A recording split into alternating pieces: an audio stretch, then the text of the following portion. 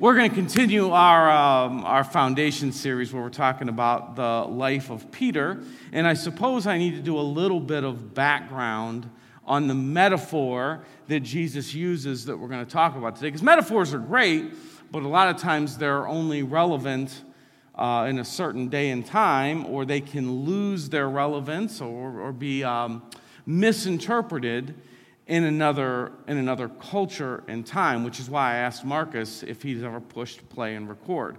So here's an example.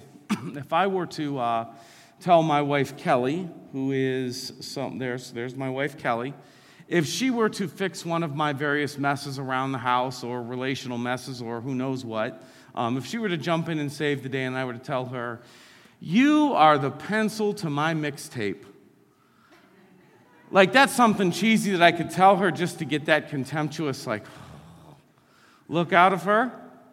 Now, if I'm really good, I can even get a laugh where, like, she is trying to, roll her eyes, but it's actually a little bit funny, and then she gets mad at herself for cracking and laughing when she's trying to give a good contemptuous look, probably like right now, minus the laugh.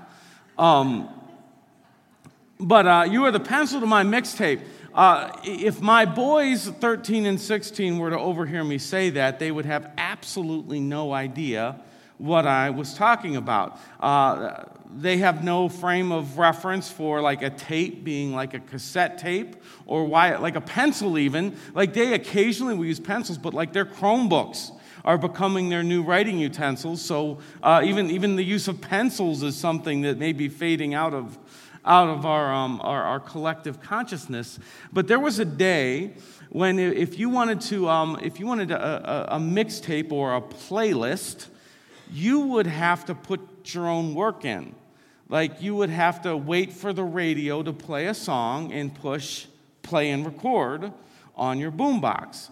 And then it would record that song, and I never understood why you had to push both.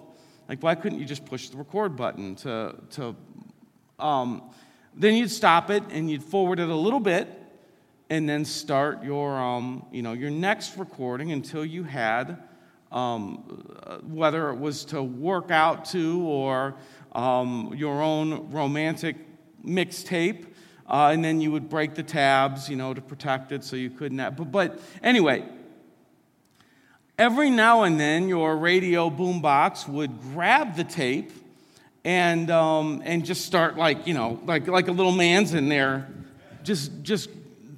and you just have this mess.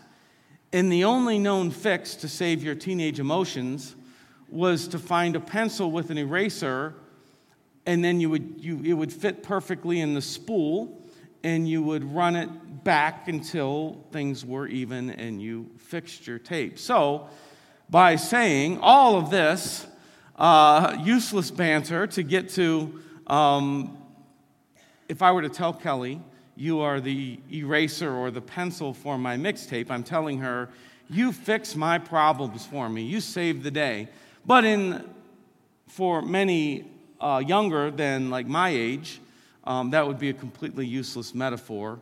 So we're going to look at this metaphor that Jesus uses with Peter, and certainly not completely useless, but we have to go back and explore what it would have meant originally to some extent, because you'll see that it's might be interpreted a little bit different in our modern day context. So here we go. This is from John 21.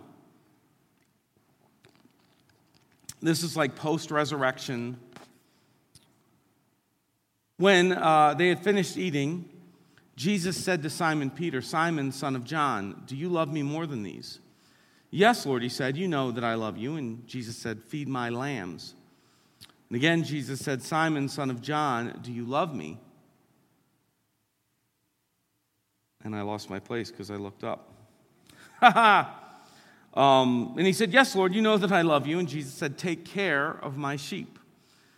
The third time he said to him, "Simon, son of John, do you love me?" And Peter was hurt because Jesus asked him a third time, "Do you love me?" And he said, "Lord, you know all things. You know that I love you." And Jesus said, "Feed my sheep." So Jesus calls people sheep here. And he tells Peter to take care of them. Now, if you have some Bible background, you might be familiar with shepherd concepts, or maybe you are one of a few who grew up on a farm with sheep, and maybe have some context to what Jesus is talking about here. But in these days, when I hear sheep, it's usually a negative connotation, a negative metaphor, primarily a political one, where people in their own respective political party will call somebody who aligns with all the party lines of the other political party a sheep, meaning they're mindless.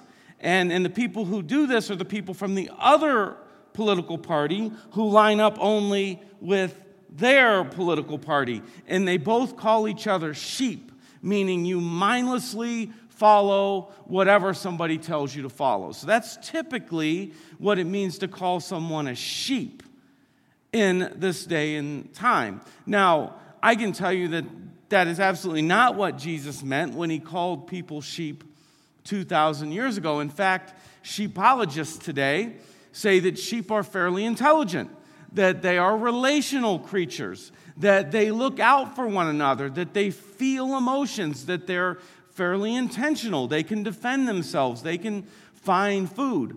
But when Jesus, in Jesus' day and time, shepherds were necessary to look after sheep, not because they were helpless without them, but for an owner, they were a valuable asset.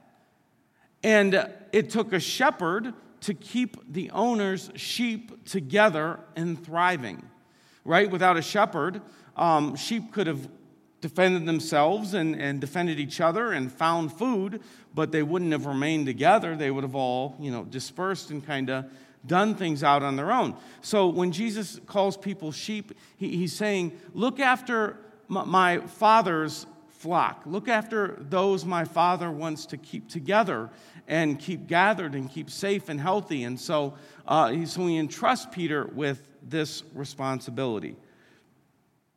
All that to say, when you look at a Bible metaphor, it's our tendency, and by our I mean pastors, because we're at the front of the line guilty of this, to try to make every metaphor exhaustive because we need to fill 25, 30 minutes or longer. So, you watch pastors or even many readers of the Bible, we overexhaust metaphors. And Jesus isn't saying everything that's true about a sheep is true about a person. He's simply using shepherding language here to say, take responsibility for the well-being of people who follow me. And so what I believe here that we need to take from this is this. Jesus says, do you love me? Then take responsibility for the spiritual well-being of others. Take responsibility for the spiritual well-being of others. Now, while Peter had a special role in this, I don't think any of us is off the hook.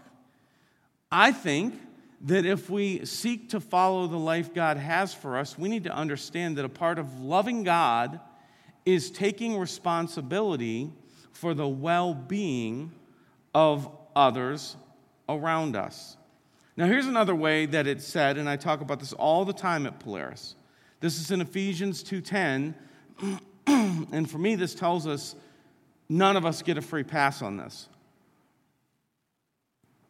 Paul says, for we are God's handiwork, created in Christ Jesus to do good works, which God prepared in advance for us to do. Now, when we look at the rest of the scriptures, we see that the things God has called us to do are those that are the kinds of things that benefit and care for other people. So if we're in the game, if we're connected with God, there are things that God has called us to do.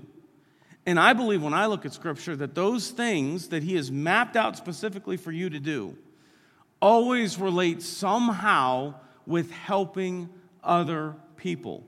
So while in a sense we're all sheep, we're all God's sheep, we're all God's flock, we're all His precious possession, we also have a role in looking out for other people. And it's undeniable, we cannot get around the calling.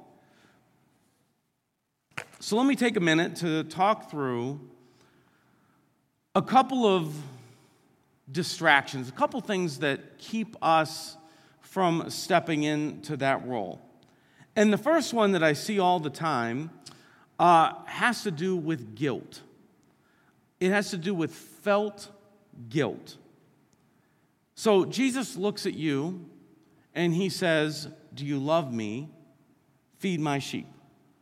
How do you react to that? Jesus looks at you and says, "Take care of the spiritual well-being of the people around you." What's your initial reaction? So this is, I'm sorry, as I walk around and look, I just see some of you back here that I haven't seen in a year and without masks, and it's hit me a little bit emotionally, and I did not anticipate that. So here's an exercise for you as you go throughout your day today. Take a moment in a quiet space and try to picture Jesus looking at you and saying, "Do you love me?" And hopefully your response is, "Yes, Lord, you know I love you." And then he looks at you and he says, "Feed my sheep." Take responsibility for the spiritual well-being of others.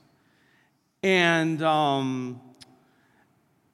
notice your reaction to that. Do you recoil? Do you start to make excuses? Do you start to say, "Oh, I could never do that"? Because for me, that's one of the big enemies to this calling that we all have. And then it also becomes a big enemy to God's best life for you, because I don't think you've really lived until you've joined God's activity in looking after the well-being of others around you. Do you know what the first thing Peter said to Jesus was?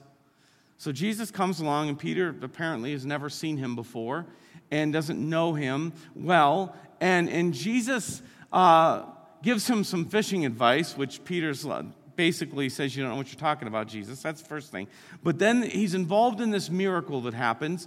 And so Peter's first real sort of back and forth with Jesus is saying, "Get away from me, I'm a sinful man."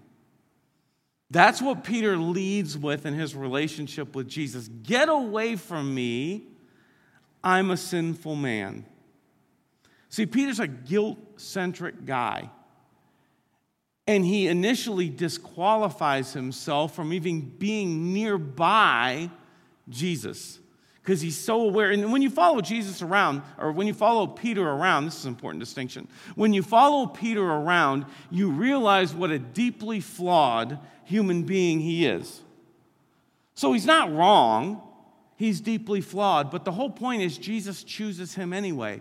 And one of the things we need to see is a major theme in the Bible of God picking people to care for people around them who are not qualified to do so. Moses was on the run from murder when God called him to be a shepherd of Israel. Paul was so feared by Christians when Jesus called him to look after and start churches. He was so feared because of the persecution that he brought, that God had to intervene supernaturally and kind of tell other Christians, it's okay now to trust Paul.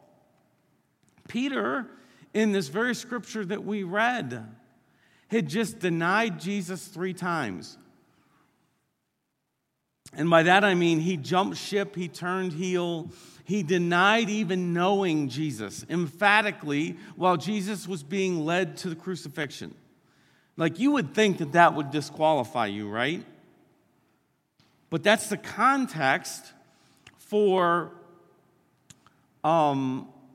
Jesus inviting people to take care of the... So here's my point in this, is that many of us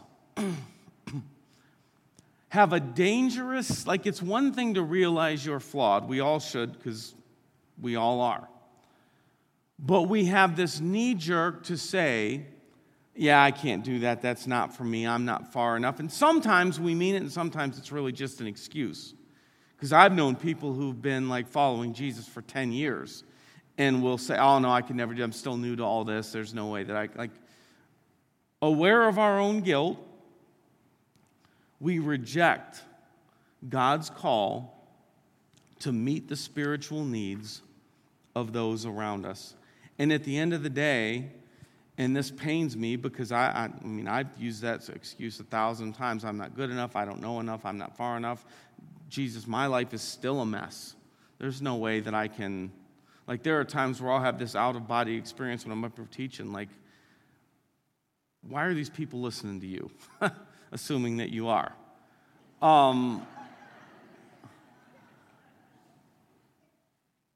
So there's this tendency we have to rule ourselves out.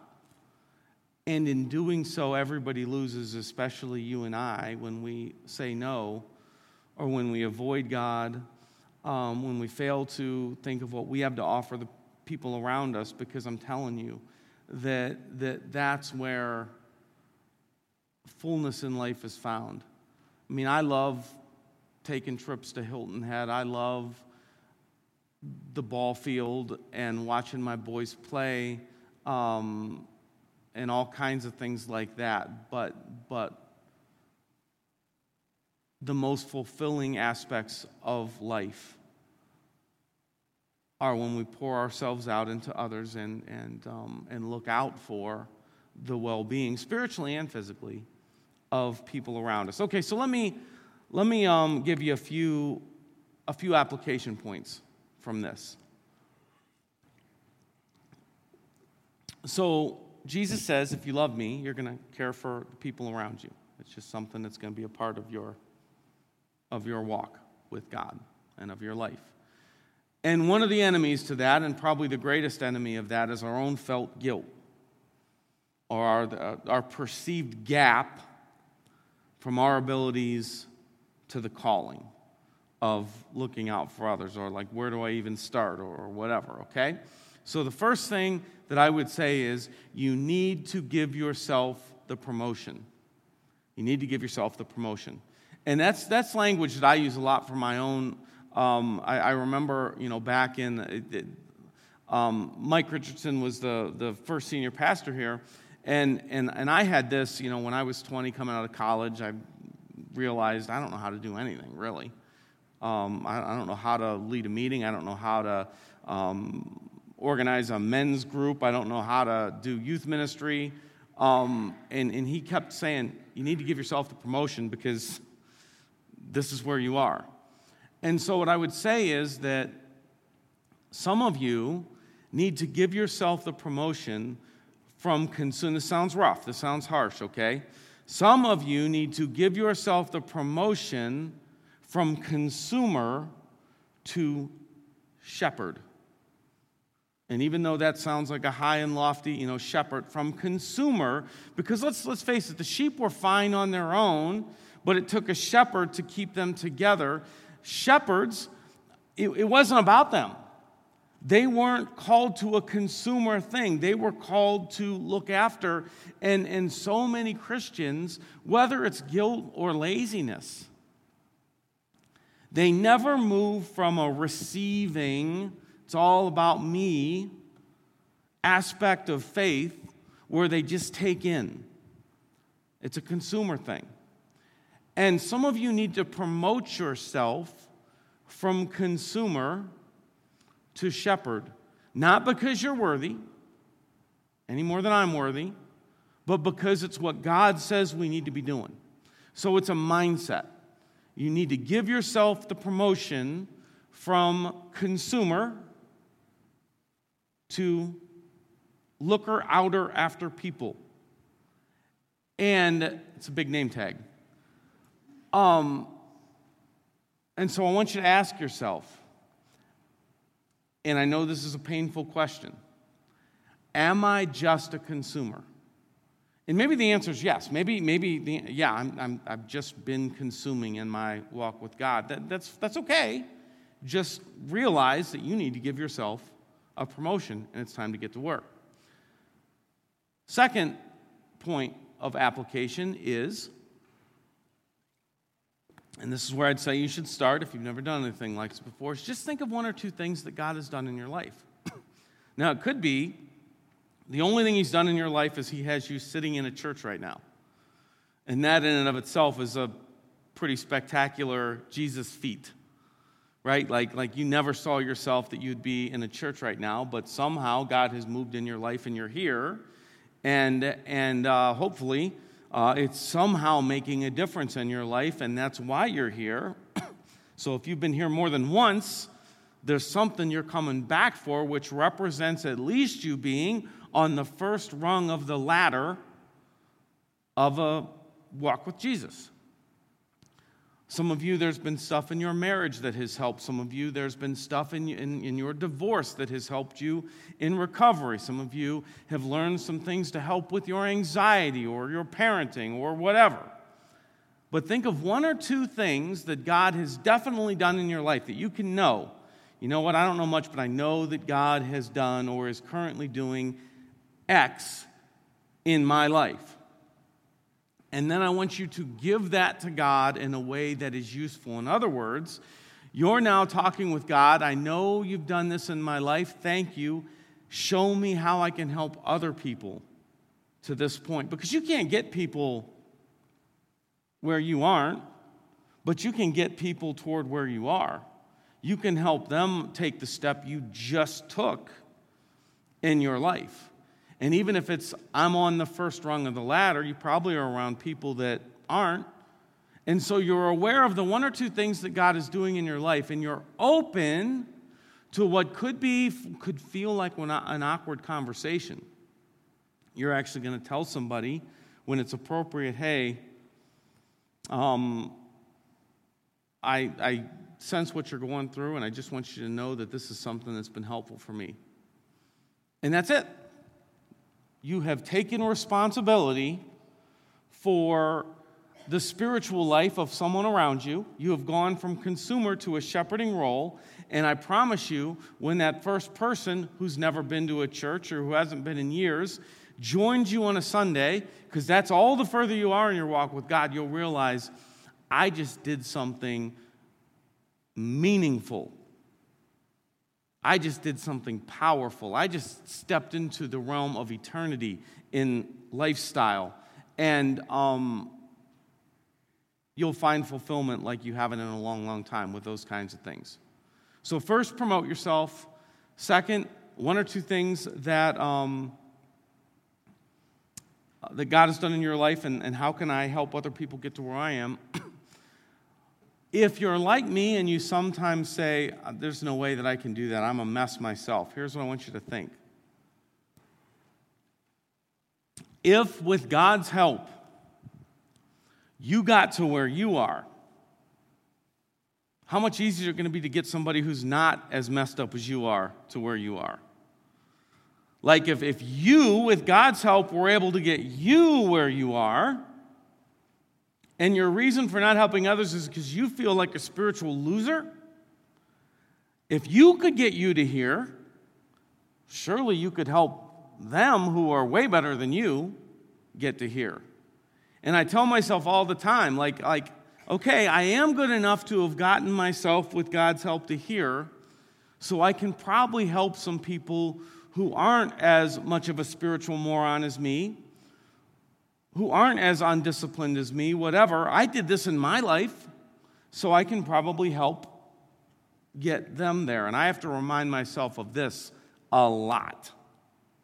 And I mean that. Like, I have to remind myself of this a lot. Like, okay, I'm not much, but I was able to get this going in my life with God's help, so I can maybe help them get that going. And then finally, maybe a starting place for you is one of the things that we can do is just help someone see the love of the shepherd. Help someone understand that there's a shepherd out there that loves them. In other words, they are God's child, and he loves them. And so you could just start to look for ways to show God's love to people. Like that's your baseline step in taking Jesus seriously when he says, if you love me, feed my sheep. Maybe you can't figure out what to do, but one thing you can do is to go about your day and in small ways help people understand how much God loves them by showing them love, and start to intentionally do that more. And maybe even if you really want to develop it as a habit, you track it. Like you're aware, okay, that was, write it down somewhere. I did that. I did that to help them, and I did that to help them. And then you just start to do it more and more when you start to track that. But one thing we can all do requires zero skills other than to be a decent human being and show people love, is to show people the love of the shepherd. So if we love Jesus, we're called to look after the spiritual and physical well-being of those around us. And one of the biggest enemies to that is our own guilt. And you could also put that, another one is our own just tendency toward being consumers.